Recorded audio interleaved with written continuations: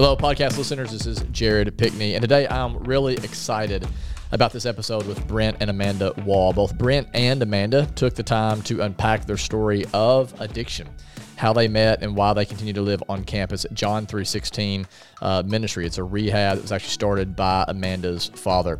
I loved how vulnerable the Waugh family was in this episode, and I personally found it to be a very encouraging and inspiring talk. If you or someone you know is struggling with addiction of some kind or of unwanted behavior, this is a great episode to listen to. With that, here is today's conversation with Brent and Amanda. Waugh. Like you said, how do you say it again? Like a karate, like a wah. That's it. Yeah. All right, that's who's with us right now. Ladies and gentlemen, Brent and Amanda Waugh. Welcome to the Paragould podcast. Glad that you chose to be here. So we met literally, I think, 10 minutes ago. Mm-hmm. Yep. I don't think I've ever had a conversation with you before, but here you are. Glad that you chose to be with us. Jennifer Tarwater has been on our podcast, and she reached out to us and said that y'all both have an incredible story. And just like pretty much anybody who comes on the podcast, I don't like to dive into the story a whole lot before because I want to kind of hear it in real time. And so just like those listening right now, like I'm going to learn about both of you just in real time. So why don't we just start here? I know you both are connected with John 316. Y'all live there, is that right? Like on campus at John 316? Yes. Okay. Tell me how you got there. Let's kind of go back a little bit. I know your story obviously involves addiction. So just take me back as far as you want to go to kind of like how you got to where you are today. Whoever wants to start. Well, the Bible starts Genesis chapter 1 in the beginning, so I'll do the same. I'm just kidding. We'll start it off. In 2017, my life was trashed. I'd thrown everything away. If you hear one story, they're all really sad, but the thing is there was victory in mine. I'd heard about a place called John 316 Ministries because it was made right outside of Batesville, Arkansas. I grew up in Batesville, and my mom actually started helping out in children's church there in 2006 and visiting a guy named James Ashley, taking him laundry detergent, things like that, stuff that he needed. And she was able to kick her habits that way, some bad habits she has. And she knew that I was going to need a place. I was a pretty reckless football playing, make average grades kind of guy. And I didn't apply myself at all to anything. And then, my life, I ran it off the tracks. I ran the train off the tracks. I couldn't get back on. I couldn't get back up. I didn't want to. And this is when you were how old, probably? It started at 21, taking actual prescription pain pills. But before that, I'd started drinking at 15 on the weekends, after games and whatnot. And just totally like a social type deal, right? Yeah. Friends are doing it. It's just what you do in a small town. Yeah. And it started out small, and then it got to where I could not do it. If I didn't want to feel sick that day, I would have to do it. I'd have to do something, some sort of whether it's drugs. Drinking or popping pills. Yeah, anything. And anyhow, I finally hit my last straw, and I intended to end my own life. And I intended to do it through an overdose and couldn't afford it. At how old were you then? 27. Okay, so for 6 years, you're in a pretty big addiction. Yeah. What led you to that place of desperation? Like, can you go into some detail there? Because no one just goes from like, yeah, I'm a pretty kind of fun-loving dude, just like playing football, drinking with the buddies, to like, I'd be better off dead. Everybody else would be better off without me. Like, what led you to that absolute place of just kind of hopelessness? Years of shame, guilt and shame that I'd just build up. I felt like I'd really let my family down. I'd got a scholarship to, UACCB in Batesville, and then transfer scholarship to UCA, and then I started taking pain pills, and then I lost everything, and I was embarrassed. I knew that I was capable of achieving more. I knew that I could, and didn't want to work toward it. And then with that guilt or that shame, with that embarrassment, I tried to medicate, and then the medication worked at first. It numbed everything, and then it became physical dependency. It wasn't just mental. I didn't just want it because it made me feel good. I needed it because I had to have it or I'd be sick. And then after feeling that way for a prolonged period of time, for years, my brain didn't naturally produce dopamine. I had to have it through drugs. And so I had deep depression. I had anxiety, and I've never been an anxious person.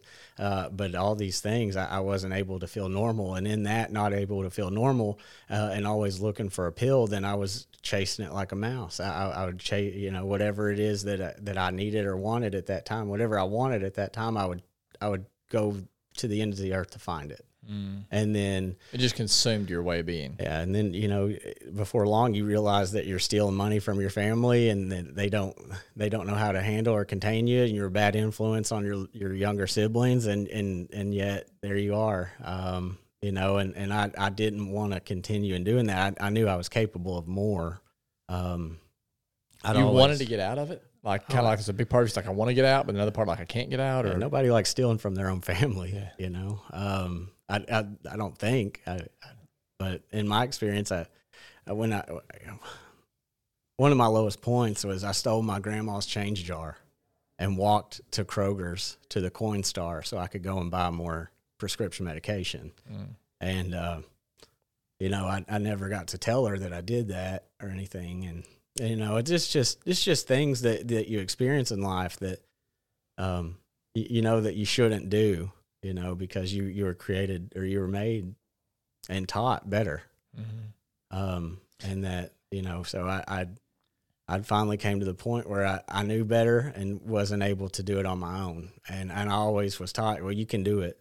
You can do this on your own. You can figure this out. And I couldn't. And, I'm a capable person. My brain works just fine. And then it became infatuated and obsessed with drugs. How much do you think, and this could be for you or Amanda, how much do you think shame plays into people's addiction? I mean, that's what keeps you in it. So your addiction starts in trying to have fun or feel good, and then what keeps you in it is the masking the guilt and shame. I believe that wholeheartedly. Yeah, it just creates this crazy cycle, right? So you start doing these things that make you feel shame, and then you're doing more things that make you feel shame, and then you're trying to numb your shame, which then leads to even more destructive patterns of behavior, which leads to more shame. It's just a cycle, right? It just keeps you in it. So how does someone break out of that? Like, for you at least, and we'll get to your story eventually, Amanda, like, did you have to hit rock bottom where there was no other option except to get help? Like pick me up, like in your story, like you came to places that you were suicidal, right? Yeah. So you're still here today, obviously, like what kept you from taking your own life? Well, I'll just share the worst day of my life with you. And it's graphic, just to let you know. I'd had about a gram of meth, that I acquired. I had some heroin, and I had about a full sheet of acid. And I put that sheet of acid in a spoon, and I put the heroin in a spoon, and I put the amphetamine in a spoon, and I injected that into my body directly. And the second I did it, that was in hopes that I wouldn't come back. The second I did it, I regretted it, and I took off walking to my mom's house. Wow. From my dad's house, and at that time it was 3 miles away. In theory, that could have killed you. How much time? I don't know. I was hoping I would have just fallen asleep, but I didn't have enough of the downers. Okay. At the time.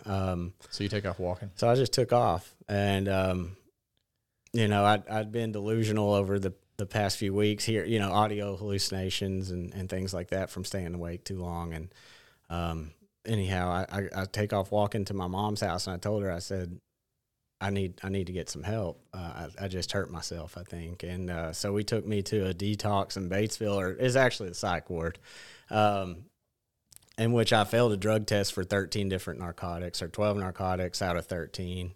Wow. all the way from PCP or MDMA, marijuana. I mean, every drug that I personally know and some I don't know, I failed for. Mm-hmm. And as I got checked in and everything, I was pretty coherent up until that point. But as I got into my first night, I was coming off anxiety medicine. I had an urge to have something for anxiety, and I was like, look, I need something now. I'm about to freak out. And that's not something you say at a psych ward. So I got hit with Thorazine and, that instant knockout, and so either one, I'd overdosed on Thorazine in the psych ward, or, the acid was finally starting to cause my spinal fluid to flow backwards into my brain, and my brain was losing the ability to breathe and get whatever it needs to continue to survive, and I slipped into a coma. So I got progressively worse, and suffered a complete psychological fracture in which I did not know my own name. I couldn't identify anybody I knew. I couldn't speak. I babbled like a child, and then it came to the point where I couldn't breathe. And do you remember any of that? I don't.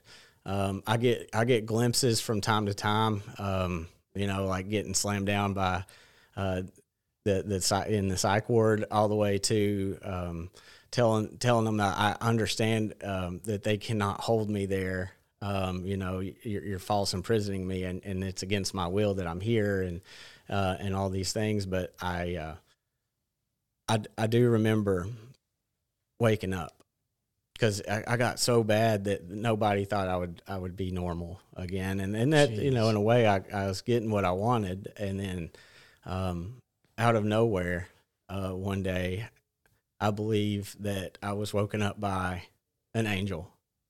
I was in a hospital room, and it was dark, and I woke up and I looked across the room, and I saw it's my mom's very best friend, and I was like, Miss Debbie, what are you doing here? And she turned around in shock, and she said, well, you're not supposed to be here. How are you able to know who I am? I said, I've known you for years. And so she's like trying to call my mom. My mom just stepped away to go eat for like the first time in days. And I said, well, I just got woken up by that nurse. And she turned around. She said, there's no nurse that came in here. I said, no, there's somebody that just woke me up. I know it. They just walked out of the room. They woke me up. And she said, nobody's in here. Nobody came in here. Nobody woke you up. And I said, well, they said I'm not supposed to die this way. And I didn't know what I needed to do at that point, but I knew that I wasn't supposed to die a drug addict. I knew that I wasn't supposed to be who I was becoming and who I was making myself. And that was one of the worst, I don't know how long that was, time periods of my life, but at that time I knew that I had to do something. I had to make a change, because I was smart enough to do it and manipulate and con and get everybody where I looked like the victim. But no matter how much I was the victim and how much they could say, oh, you're right, Brent, I couldn't stop using that drug. And that's when I lost my mind. When I lost the ability to just think, I knew that I had to make a change. Wow. That's incredible. So you come out of you said it's basically the psych ward, right? Yeah. And I mean, at that point, are you just like, look, whatever it takes, I'm going to try to get clean? And is that how you then eventually get into John 3:16, or is there more to the story before you get into rehab? Well, John 3:16, I'd known about it since 2006 when a guy that I'd seen my whole life finally changed his life. He was, he was the guy that I used to make fun of and be like, oh, that druggie, or not. I didn't really make fun of him, but nevertheless, I kind of looked down at him. Sure. But he was doing everything it took for him to not use drugs, and I always call him like a Jesus freak, because he went from being Tater to James Ashley, the guy at John 3:16 that tells everybody Jesus loves you, but John 3:16 was never, and it was the end of the road for me. If I had to go to John 3:16, somebody like me, I'd completely crash my life, because I'd never go there. That's how I viewed it. Yeah. So even though you're in the middle of your addiction, you're still like, I'm better than that. Oh yeah, I'm better than that. But that's always that's for the really messed up people. Yeah, and then I became that guy. Yeah. Well, my mom had always explained John 3:16 to me. She's like, I know this guy named Nolan Deal. You'd really like him. You should go out there and see what it's about. Or you already know James Ashley. You've known him your whole life. And you should go out and see what it's about. And I didn't grow up in church. My family was not a church-going family. Things like that. Jesus wasn't talked about at our house. The reason for the season of Christmas was me to get some gifts. And we didn't. There was no prayer at the house. But every time I'd stay at a friend's house on a Saturday night that did go to church, like Steven Anderson, his mom Glenita, for instance, like if I stayed the night on Saturday, I go to church on Sunday, and that seed was planted. But growing up my whole life, like I didn't receive salvation, so I didn't believe in anything. Those guys talk about Jesus outside of Walmart. That's not me. Sure. Yep. So I would always just be like, I'm not going to panhandle outside of a Walmart, Yeah. So not only are you a little bit like, reserved when it comes to just rehab, but also like, I guess Christ Center or whatever you want to say it, rehabs, right? Faith-based rehabs. You're like, that's a double whammy. Yeah. No, but the funny thing is, he resists the proud, favors the humble. Mm-hmm. I was proud and got resisted till I was humbled. And then I found myself not just knowing I needed help, but asking, willing to do whatever it takes to get help, because I knew I couldn't stop. I couldn't. I would wreck my life. I would die for it. Yeah. So what year did you go into John 3? 2017. 2017, and then. How does that work? For those that don't know, there's an intake process, right? Where they're basically trying to look, and I guess you're trying to figure out, like, does this person truly want to change? Is that basically what intake's about? Yeah, which we have to trust the process on it because it seems strange. But first, it starts with a phone call. You call the ministry, and then you do a screening, whether or not you'd be a good fit for us or we're a good fit for you, It works. It's a two-way street. But after that point, it becomes a one-way. You volunteer to be here. You don't have to be. So, you got to do what we ask you to do or you don't have to be here. But that being said, we've helped over 2,000 guys now. Crazy. And so the way. And you were the 1,000th to graduate. Yeah, I got to be the 1,000th That's graduate. Cool. Yeah. And got my diploma from the governor, Asa Hutchinson. Wow. So it was really neat. But the interview process, you come on a Sunday, sit through service, and you'll sit and talk with someone just like me that has wrecked their lives, and but did whatever it took to graduate the ministry. In me knowing where you're at on your worst day, trying to get help, it's an easy way to cut through all the stuff and get honest. Yes, and that's what the parents don't at times don't understand. But sometimes if the mom or dad or the wife knows exactly what that man's been doing, it's easy. Oh, he's lying to you right now, kind of thing. But at times just to get a guy honest, he has to honestly know that he's broken. Dude, honesty's huge, man. Yeah. Like I've worked with quite a few addicts over the years just because of the nature of my job, and it's that honesty is a huge indicator. Like, is it a full, clean confession of kind of like, yeah, here it is. Like, I'm not trying to impress you anymore. Like, it's just, here's all my cards. There's such a difference in how that person turns out versus the one that's even giving you like, here's 99% of it. Like, even 99%, like, if you can't give the full, clean 100%, like, here I am, right. It's just so hard to see that person change. Right.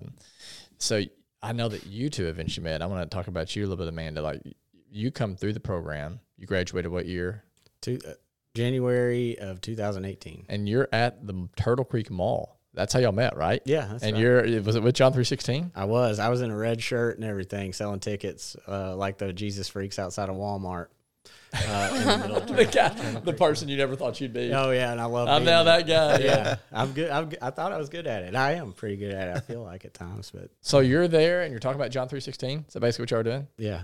and then y'all run into each other. Well, some backstory to that. Her dad's the director of the ministry and started really? the founder and director. That's cool. I didn't know that. Yeah, Brian. And so me and my dad would Christmas shop every year, and I had shopped several stores and had a lot of bags, and Brent asked my dad if he could help me carry those. But they weren't walking together though. She was like 3 or 4 stores ahead of him. Yeah. So anyhow, she walks out. But I don't want to hijack. So the you story. knew her. So I didn't know she was.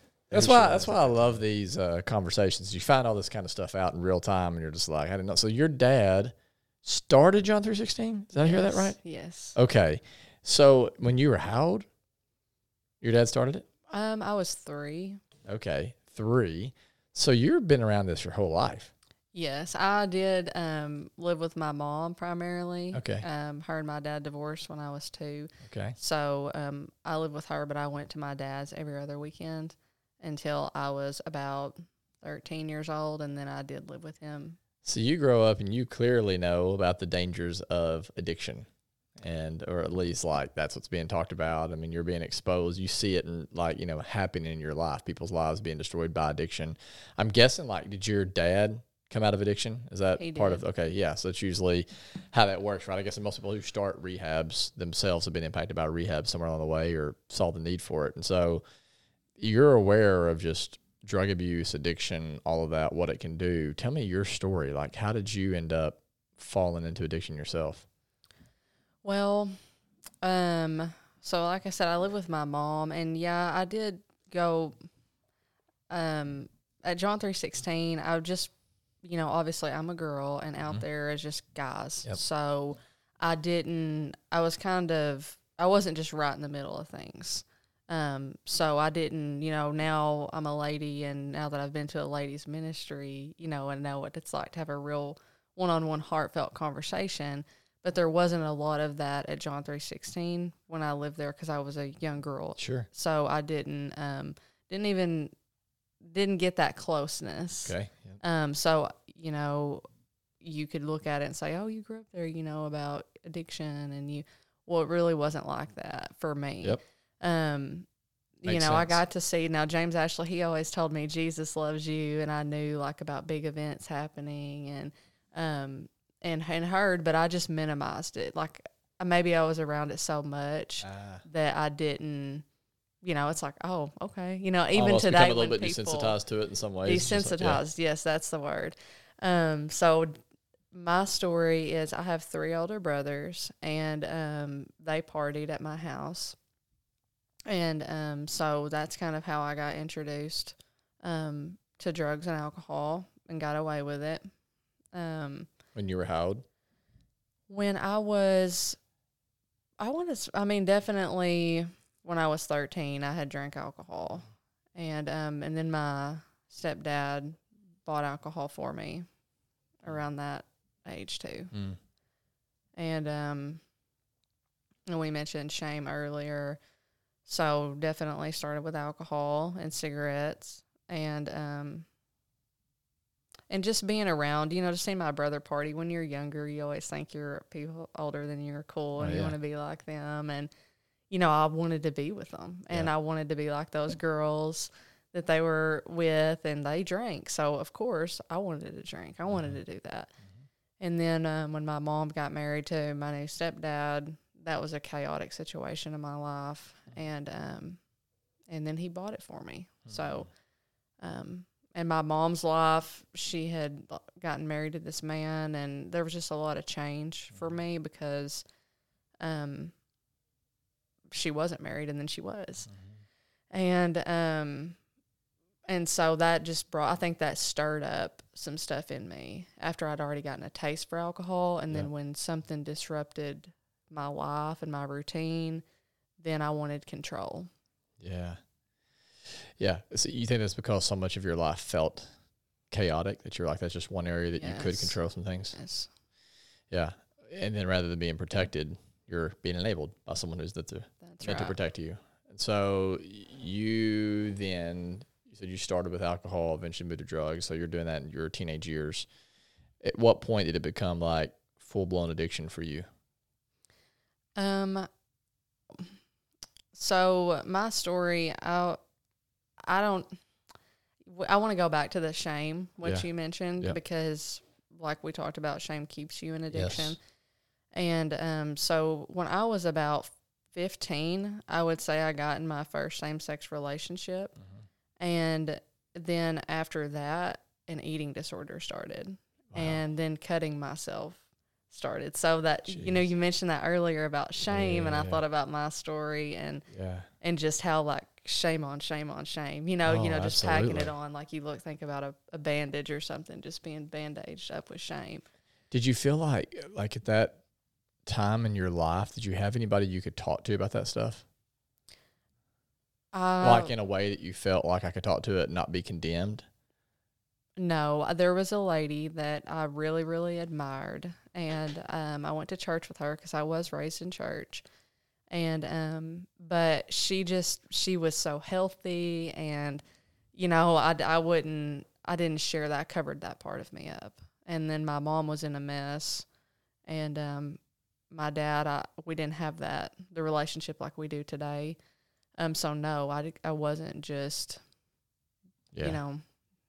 didn't have that relationship with. When you look back at that part of you, you said you were in the same-sex relationship, you were cutting, which typically, and you may disagree with this, I definitely would love to hear your opinion on it. Like usually when you think of cutting, I've talked about this before, like when someone is imposing violence on something outside, it's like they think the world's the problem. But whenever it's violence inside, they think I'm the problem. Like something's wrong with me in some ways. And so which is 1% tied in with shame, right? Shame is very much like the way I explain, by the way, the difference between guilt and shame is guilt's like, I've done something bad. Shame is I am bad. Right. Guilt is like, I've done something wrong. Shame's like, I am wrong. Right. And so it's like, it's an identity statement. So guilt is like a stain on a t-shirt, but shame's like a disfigured face. So there's nothing I can really do about it. Right. And so it's like, it's a really big deal. So like when you look back at that version of yourself, that girl, you said you're 15 by the time you're in that relationship and you're cutting, the eating disorder. What do you feel about that part of yourself? Like when you look back, it may be kind of a strange question, but when you look back at that girl, like what's your feelings towards her now? Like, or what's your thoughts about her now that you're on this side? And maybe you've never thought about it. You're like, I have no idea. That is a good question. And what's my thoughts about her is that I'm just thankful for what the Lord's done in my life, because I was just covering somebody up because I didn't know how to deal with the chaos. And you had said something earlier, and it made me think about confess your sins to one another and pray for each other so that you may be healed. And that confession and how important that is to just be honest with somebody. And if I would have felt like I could have talked to somebody then, I think I would have been embraced in a warm way. But I think about that girl, and someone told me once, his name's Randy Willingham, he called me soft Amanda, like the me that I was before I covered all that up, like your soft side. And then, that warmth. So I just think of like cold, because you're putting something off. You're not taking anything in. Yeah.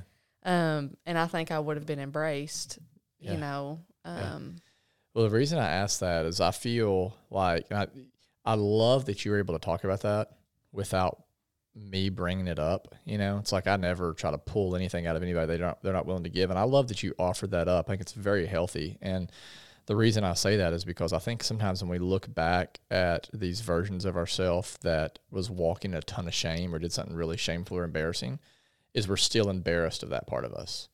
And we want to do whatever we can to like keep that part of us like not a part of us at all, like out of our story. Don't ever talk about it. Don't ever mention it. And I think that's actually like not what Jesus would do. I think like Jesus had a ton of compassion on that girl. And I think therefore if Jesus had compassion on that version of you, like it's important for you to have compassion on that version of you. And so I think about this girl and like I hear your story and I feel a lot of sorrow because I think of a girl who probably like you weren't really protected, and the fact that you had a stepdad that's providing stuff for you, and you're going through this chaotic time. Your brain's not even fully developed yet, right? Like the brain's not even fully developed for a man until they're like 27, for a woman 25. You've got all these hormones that are now firing, these other chemicals going off in your body, and you're trying to figure out like, who am I? Right. You know, what is my purpose? And like, you're making these terrible decisions, but it's like, if you looked back at that girl, and a lot of times, like you look back at that younger version of ourselves, like they kind of were trying to do the best they knew how to do to survive. Does that make sense? Yes. And so it's like, one of the questions that I've learned to ask years ago when someone gets into addiction is like, the question is never like, why the addiction, but why the pain? You know, like what hurt you? Like, where did you experience pain? Where did you experience hurt? And so like, the more we can talk about these things, I guess just my point, and I'll shut up and let you get back to your story, but the more that we can talk about these things openly, like both of y'all have done so far, I think like the better it's going to be. So like, I love that both of you have offered this information up. That's why I just want to pause for a moment and bring this up, because I think whoever's listening to this, like I just want to say, like, be open with your story, like be willing to share it, because when you can bring this stuff out and even talk about these parts that were kind of like, oh, I'm kind of a little bit embarrassed of that maybe now, like the more you can do that, the more you're going to be freed from the shame, which is what creates the addiction. So the sermon over, I guess. Pick me up from there. So like you said, you have all this stuff going on in your life. You're, you know, mid-teen. What happens from there? You're living in shame. You've got the same sex attraction going on, a relationship that you got going on, the cutting, the, you said, what else? The eating disorder. Yes, and I wound up moving out of my dad's house. It was during the summer, and I was about 16. So it was during the summer, so I just went and stayed with a friend over the course of the summer, and then I just never came back home at my dad's. And I wound up going to Newark and staying with her and her parents, and they were drug addicts, and so actually on meth, and so then her dad started getting anything I needed, just like my stepdad, taking me to the alcohol store. He smoked weed. He had pills. So that just enabled my addiction further. And I wound up getting my own apartment when I was, I want to say, my dad signed for my apartment, so I wasn't old enough to sign for it. So probably around 17. And I lived there for a couple of years, and wound up getting drug out of my apartment in handcuffs because that guy that I mentioned that I lived with, and he was a drug addict, I had stabbed him, I guess. I'm like Brent on his story. You blacked out. I don't really remember exactly, but I just know I had kind of gotten a little afraid of him, and I just wanted him out of my life, and so I got drug out of my apartment in handcuffs, not for necessarily hurting him. I don't know that I even really hurt him. I'm not sure. But just because I was just yelling at the police and just acting foolish. And so, and I had gotten a DWI before that, about 6 months before that, a DWI, wrecked my truck. And you met me in a mall right before that. Yes, What'd I you did. Say? She met me in a mall right before that. Yeah, I did, because I went to John 317 in February, and I met Brent in November. And so I had gotten drug out of my apartment. This is like when he helped carry stuff out of the mall for you? Okay. In November, and then got drug out of my apartment later in January, and had to spend 6 nights in jail. And Brent also, I need to tell this part. He asked my dad if he could write me letters and stuff, and so I was in same-sex addiction, attraction, whatever, and so I didn't have a very feminine wardrobe, and I'm already just not a real girly girl. I like to be comfortable, and so he invited me to church for, my dad's also there, so there's that dynamic, and I didn't go out there. I just wanted to be in the dark, but he invited me, and I was looking at a letter, and I just felt so far away. Like, I remember sitting on the floor of my apartment, and I just felt so far away, like, from who I needed to be. The girl that he was calling to come, she was so far away. And then looking out, my closet was right in front of me from where I was sitting when I was reading that. I don't have anything to wear, I'm not, I just felt like I guess I needed to clean up. And also, like I mentioned earlier, when you asked, well, what about that girl? What do you feel about her? And just cold, and I just covered things up. And so I had covered up who I really was. And I knew that I needed to give him that part of me, and that's what he was asking for.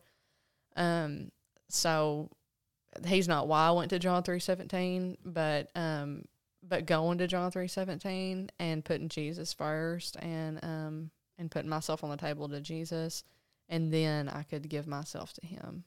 What did you like? Were you physically attracted to her at that point, like in a romantic type way, or were you just like, was it different than that? Was it friendship? Was it both? Was it like some sort of you just almost see like a spiritual deal where you're just like, I just feel like, man, like honestly, like God just gave me a heart for her. Like, what was going on in your mind at that point? Well,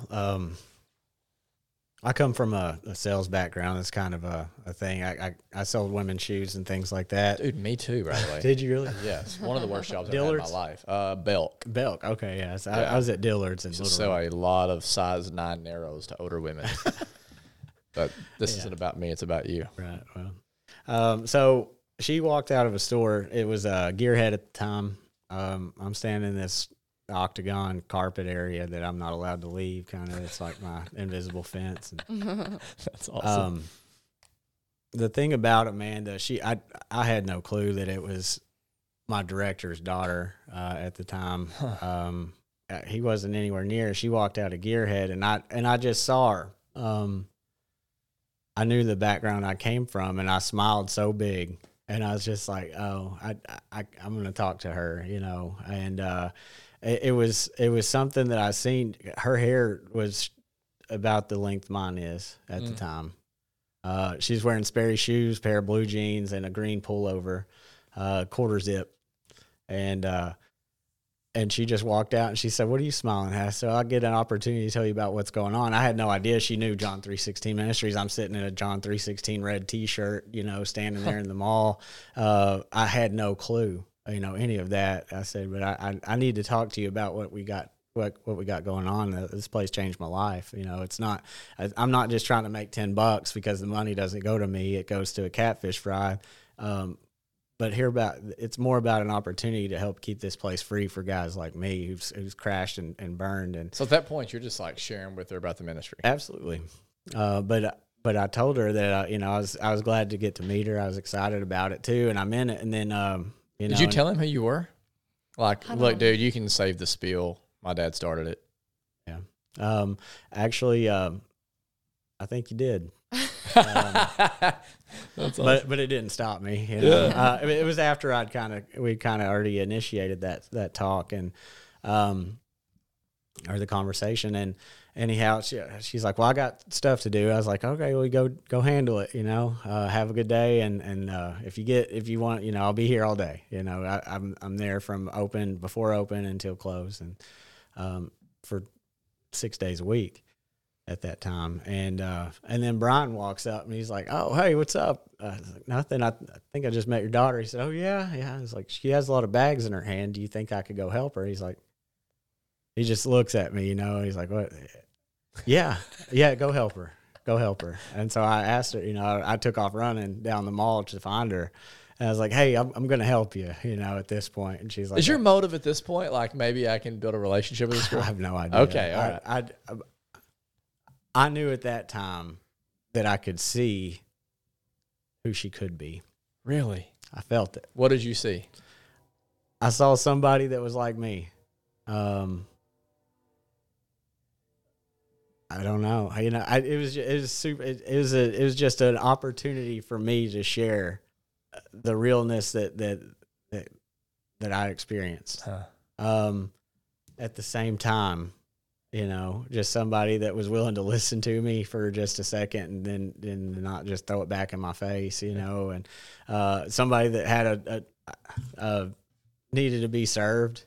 I don't know, but I was Either willing. way, you're running after. I was willing to figure it out, and and do exactly that. You know, I got excited because I knew, well, that's not who you're created to be.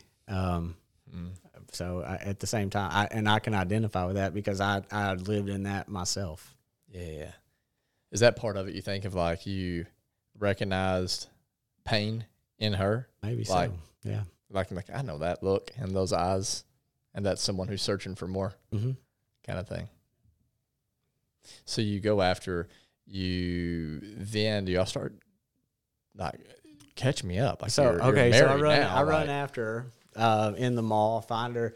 I teach her about strategic placement. I doubt she remembers this because I teach her about strategic placement in the truck and how to get all this stuff. She had like this huge globe and all kinds of stuff to fit in an extended cab. I remember that. Extended cab truck. I was like, it's all about strategic placement. I'm trying to make myself sound cool, you know. And anyhow, she's like, whatever. Just put I'm the sure stuff it sounded really cool. Oh yeah. So but I'm putting This is the coolest guy I've ever met in my life. completely. I was going to say Jenga, but what's the Tetris? Yeah. I Tetris that truck up. That's awesome. And you know, it just took one block and it all disappeared. You know, so had the scooter seat up. Anyhow, I told her, I said, look, we have service every Sunday, and she's like, I'm aware of that. I said, but I'm telling you this, I'm inviting you. You know, it's not go sit with your dad. You're going to come sit with me, and you're going to sit through a service. You know, and she said, well, I'll think about it. You know,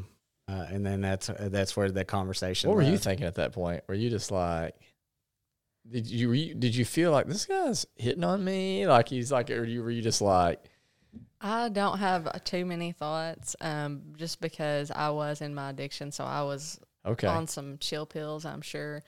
Yeah. But I know that Brent still teaches me stuff and still puts things in the car really well and still does all that. I still let him do all that. He's Consistency. What year was this? Did you say probably 2017. Okay. November. So did you go and sit with him? No. No. That's when I earlier. Oh, that's right. You were still like definitely in the middle of it. Yes, I was sitting on the floor reading his letter because after that we wrote. He wrote me letters, and I think I might have written him one or two back. And one. And and Fact check. I just couldn't go. I wanted to, but I just couldn't. Did you were you into him at that point? Like I'm trying to like tell you. I mean, like Well, recently thinking like, hey, I'm somewhat. Let me back up to another moment. There was a moment that I was riding around with my dad in the car, and I don't know if this was before Early residency. This I was just got way there. before the mall thing. Okay. And we're riding around in the car, me and my dad, and I see someone, and I'm like, "Who's that guy?" Okay. And it was Brent. Turns out. Yeah. Okay. And so then I got to meet. She had her eye Brent. on you before you had your eye on her. Didn't man. even know it. Yeah. We also share a story that I feel like that we had met before I went to the ministry, but I was in one of my blackout periods, and I feel like I kicked her out of my house one night. What? We were having a house party. I got spun out real bad and started just asking people questions, and she's like, yeah, my dad runs John 3:16, and I was like, who? You need to leave. Yeah, that's those wacko people that talk about Jesus. And I had to walk home to my apartment. Yeah. So, really? yeah. But I don't remember it. You know, I remember But you're kicking thinking somebody that out. happened? I can barely remember that too, but I remember walking home to my apartment and calling somebody right after he kicked me out. Yeah. I just What a freaked crazy him out. story. He I was kicked a lot of paranoid. people out of my house back in that time. It's just because I didn't, you know. Yeah, you man. don't need to be here. This is a terrible place. God. Yeah. But in the mall, I would say I was just kind of sleepwalking. So that's to answer your question. I was just sleepwalking. So how long when was your waking up period? If you're just like going through life, just like sleepwalking, like when did you actually wake up? When I was in jail for 6 nights in a cell by myself after I had gotten drug out of my apartment in handcuffs. And is that the point when you knew, yeah, I'm going to get out of here, I'm going to rehab? Yes, because you asked earlier if there was anybody when I was younger and dealing with the cutting and the eating disorder that I could just really talk to. Yeah. Well, when I was in jail, there was a lady, she shares my name, Amanda, and she had similar struggles as me. And so I got healing. And the whole time I was in my addiction, I knew I was running from God because my mom had her tubes untied just to have me. Wow. And there was only a 50% chance that she would be able to have a baby. And she felt like all her life she would have a girl because she'd only had boys. And so I knew that I was God's. And I just wanted to feed my flesh. I just didn't want to surrender, that control. When you said that you got healing when you were in prison, what do you mean by that when you're talking to this woman named Amanda? So she had struggled with same-sex attraction, and so I just got healing because I just felt freedom. The shame was lifted. Wow. Because she You think was just by talking about a follower. Yes. Dang. And just also being in a place of brokenness, she was who God sent to me because for such a time as this, and I'm glad that I went to jail. And you talk to anybody who's in recovery, and they're glad for whatever caused them to get to where they're at, to get to that bottom, because God was chasing me down because I was His. So then you went into rehab what year for you? February 3rd, 2018. Yeah, 2018. It's my birthday. Bam. And he got to What a pray with day. me the day before we left. So, and then back in John 3:17, back then you got home trips every 3 months, and I got to come home to John 3:16, and I would get to see Brent and Date night. see him Date at fundraisers night. and stuff. So you also started dating in 2018? Not I mean, kind of. Yeah, we well- got to go out to dinner a few times. We went and ate at Doe's in Jonesboro. Just And that was just our things. first Fancy. date. Yeah. When did y'all get married? In May 15th of 2020. May 15th, 2020. 21. 21. Sorry. It's okay. May 15th, 2021. Awesome. So been married a little over 2 years now. How's that math, Chris? You're really good at that math. Thank you Jared. very much. Chris is actually really good at math. Tell me, yes, congratulations, by the way, Oh, thank both of you. Incredible story, like so good that I'm trying to think like which thread do I want to pull, because there's so much behind so much what you just said. And so I think where I want to start is tell me this. Well, first off, you live on campus right now, right? John 3:16. Correct. What made you decide to stay there and live there? Well, I mean, it started for me as a calling to be able to help guys like myself. I know that if it worked for me, it could work for someone else. And I wanted to pass that on. So What is it about the program that works? What do y'all think? Well, Jesus, I will say the place is just a place. The buildings are just buildings. Without the Jesus working in the men there, the place is empty. So you feel like it's just literally a space or a place where you create space for people to meet with Jesus? Yes. They don't have bills to worry about. That's for the instructors and the director. You're just trying to remove all the distractions of like the world, the things that No like cell phones, no nothing with internet access. The only way to communicate with your family is through writing or on Sunday services. After a 1 month blackout period, you can have visitors one day on Sundays from 1 to 3, but they set through service with you. So it's basically a visit from 10 to 3, and yeah. And you're just like, I'm going to stay there and help others the way I've been helped. Absolutely. But was that a tough decision for y'all? 'Cause you had to make that decision together, obviously, right? Well, yeah. Well, we stayed at John 3:16. So I was single. I was not dating Brent, and I had lived in a little house we call the bungalow behind my dad's house, and then I got to move into an instructor house because there's a married side of camp, and one of those houses had opened up. And so I got to move in there, and I was single when I moved in there, and we got married a little after that, and then now we live there together. And is the plan to stay there as long as you can? Yes. Until I know that I'm being called somewhere else. But I'm willing to do whatever it takes to stay there and establish some roots. I know that my story can give hope to a guy that was like me, because I'd seen in my own life the reason I wanted to stay is because there were instructors that made that life look attractive to me. It looked good. I went to business school. I'd done some things. I'd worked my way up to assistant manager and some different things, and that literally meant nothing to me. But I saw guys that had thrown their lives away, essentially, pick a life back up and create something. And they have a home. They have kids in their home. They have a fence. They have a house. You know, and then that's what drew me to stay. You know, I don't want to just be an instructor. I want to be the best one. And to do that, you become a married instructor, because that's an even smaller elite group. You know, instead of just 30, there's, 6. Yeah. Married instructors, or 7 married instructors' houses. And I was like, well, I want to be the best one that's ever been at John 3:16. And then it became, it's not just really that selfish ambition. It's I just want to help lead as many people to Christ as I can by living an attractive life. Like Titus did in the Bible. They make the gospel look good, or make Christianity look good, to make being off drugs and alcohol look good.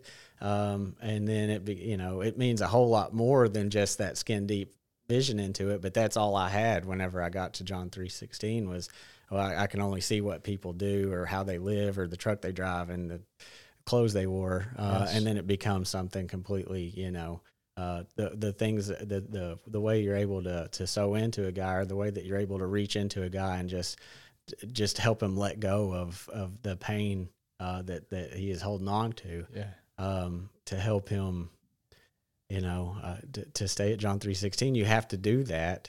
You get to do that. And you get to do all those things and you get to live in the home. I mean, you get to have the dog, you get to have the wife, but without Jesus in the middle of it, I wouldn't have any of that. Without the healing that I received, I wouldn't have had any of that. Without Landon and Alan and Lance Douglas and those guys that I'd looked up to as a resident, I would have never decided to stay. Yeah. But now it's become,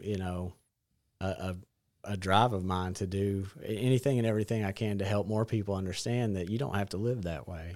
One of the ways, obviously, you're going to be able to help people, both of you, is as you continue to help yourselves, right? And so, like we were talking about even before we recorded, I won't mention anybody's name, but just there's people that fall back in addiction, right? And sometimes over and over and over and over. And I'm curious for y'all, both of y'all, this could be for you, Amanda or Brent, like, how do you continue to work on your own sobriety, your own health, right? It's like you said, I've received healing, and I think, like, I can look at my life, like I've got a passive addiction as well. And so, like, I can look at certain areas of my life where I'm like, God miraculously delivered me from that. Like, it's truly not an issue anymore. Like, it's not an issue at all.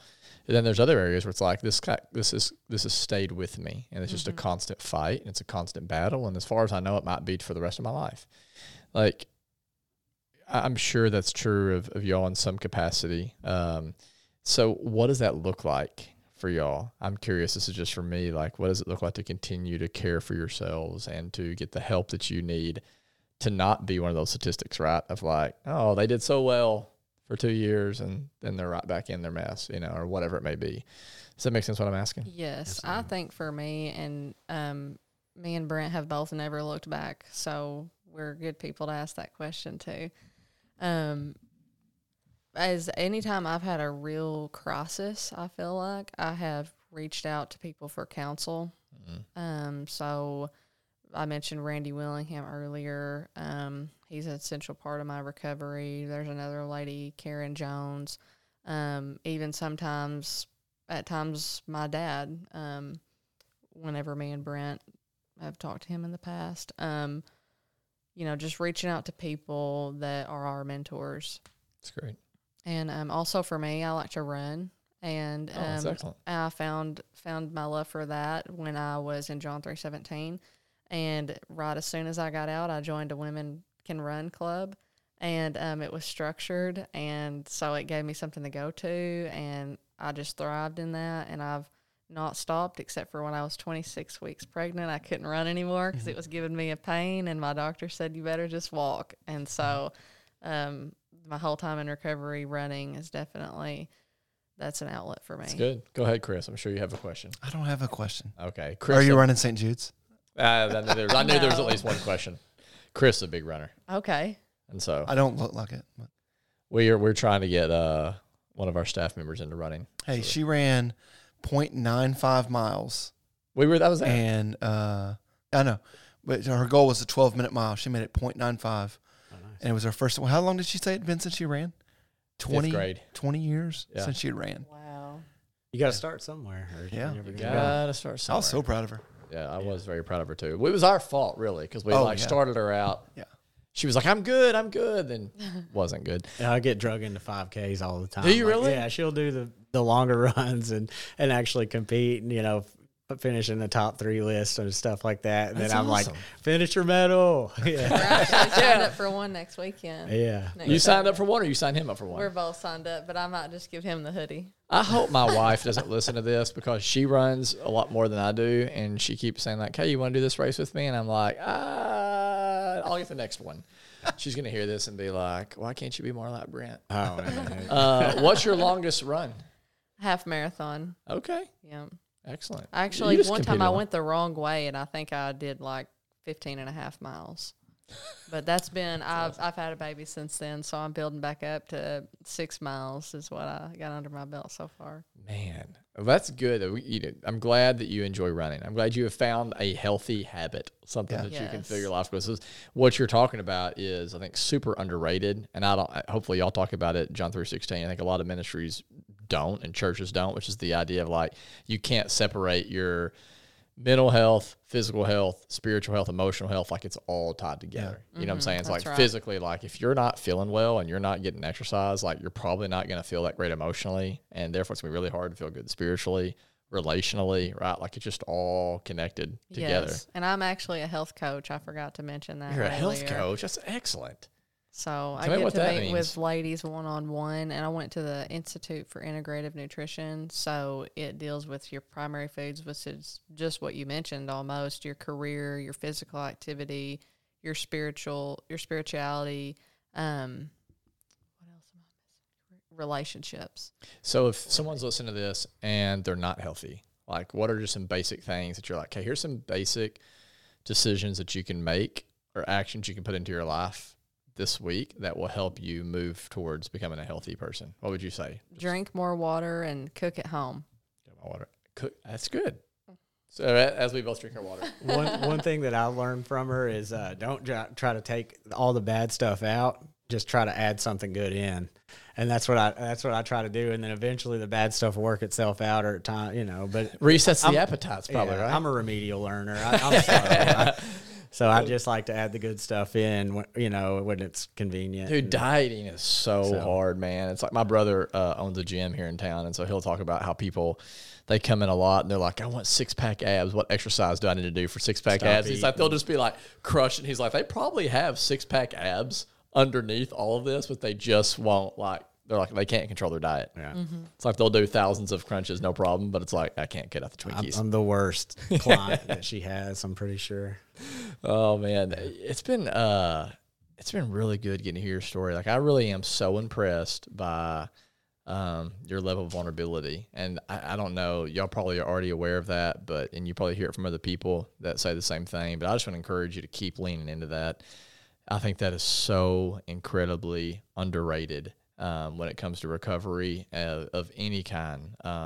It's something we've been trying to work on a lot here. Even those who listen to this podcast probably know that I'm a pastor is kind of my day job. And so we talk a lot about how the church needs to be a safe space for wounded sinners, that it needs to be a space for people who carry trauma and transgressions. We've all sinned and we've all been sinned against, right? Mm-hmm. And so and when we say we want to create a safe space for wounded sinners, what we mean is a safe space where people can take off the mask and just be completely honest. Because I'm convinced, confession is so good for the soul. And like you said, you go back to the healing in prison, it's like, what happened? Confession in a safe space where someone held your story with empathy and curiosity and compassion. And all of a sudden, that story of shame, which you've been telling yourself, is like, something's really, really, really wrong with me. I'm really, really, really jacked up. I suck. I'm a terrible person. Like all that's brought into the light, and it's just like it cuts the shame off. And now you're free to be able to blossom, to flourish, to become who you saw her being, So just want to encourage y'all to keep doing that. For those who may be listening to this, I guess we'll end here before we go to rapid fire questions, that might be in addiction right now. We're just struggling. Like, man, there's just an area in their life of unwanted behavior they wish they could change and they're not being able to change it. Any encouragement you'd give to them? I would just say call John 316 or call John 316 Wings if you want to change. And for those who maybe aren't quite ready to make the phone call yet, maybe they feel like they've not got to that space, anything you'd say to them? Listen to your mom. You know, the people around you that are trying to help you, there's a reason. They don't just want to make you feel like you're wrong. They just want to help teach you, be teachable, and humble yourself, you know. It's good. Well, there's so much more we could talk about, but for the sake of time, we'll move into some rapid fire questions. Are y'all ready for it? So what we'll do, anytime we have a couple different people on, we'll start the first question with you, then go to you, and then we'll start with you, then go to you. Okay, you ready for this? All right. What is the last, starting with you, Brent, last show or movie you watched or last book that you read? You can pick from any of those. I'm currently in the middle of SEAL Teams on Amazon Prime. Excellent. I have, I won't go into all the book and stuff. I'm about to start a Lone Survivor book. Very good. What about you? With a book, Oh, yeah, or a movie or show, whichever one you want to go with. I'm reading a parenting book right now. Which one? Do you remember the name of it? Oh, I don't. See, that's the way I am with books, too. Yeah. It's like a lot of times it's like, I'll tell someone I'm reading a book. They're like, what's the title? I'm like, I can't remember. I'm like, well, I promise. As God is my witness, I'm really reading. I just can't remember the title or the author. Yeah, I'm not a reader, so I remember the book that I'm about to start. That's good. Y'all have one kid? Yes. How old? 9 months old. Almost 10 months. Boy or girl? Boy. What's his name? Titus. Titus. Excellent. Titus Brooks Waugh. It's a strong. Oh, yeah. It's a strong name. Starting with you, Amanda, what is your favorite band? Brandon Lake. Classic. What about you? Elevation. Okay. Christian. I dabble in Who every else you kind of like, music. man? 21 Pilots. Yeah, okay. That's some of your stomping grounds. I know 21 Pilots, but it's not mine. Okay. Sorry to say I'm not a fan, but Yeah. Were you a this may be a totally wrong genre. I'm about to make myself like an idiot, and it's too late now. Are they emo music? Like, I mean, they branch from it, I'm sure. You know, Okay. I liked emo music. see, I did too, up, so. man. I was a big emo guy and was in a The band. Used? Oh, I went to a Used concert. Oh, yeah. I went to a Used concert. So I'm open for Coheed. Coheed and Cambria opened for them. this is the first image that comes up. So yeah, they're emo.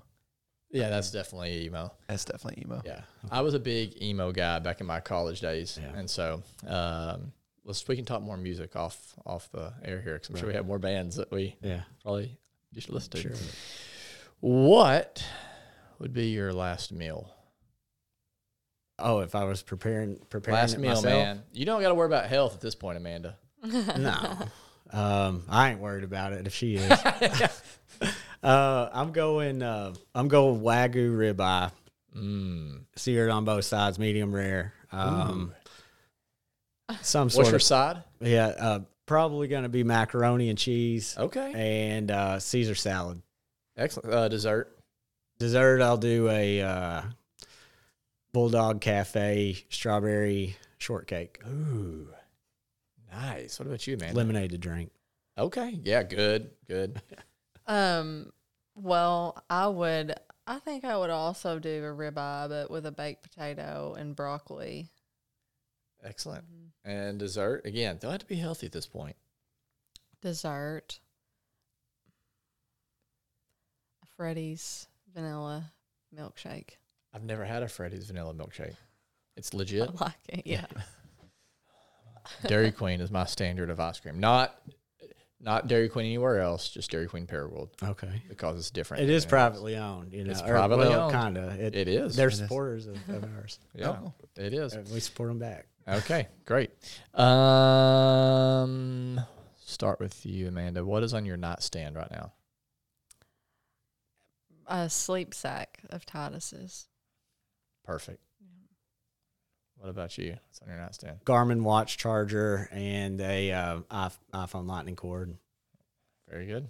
And a Good Morning Handsome. Good Morning thing Handsome from Hobby plaid. Lobby. Yeah. Did you buy that for yourself? No. Praise the Lord, I did. I say you have no shame anymore. I've swung the other way. Hey, good looking. All right. Give us, this is starting with you, Brent. Give us a snapshot of an ordinary moment in your life that brings you great joy.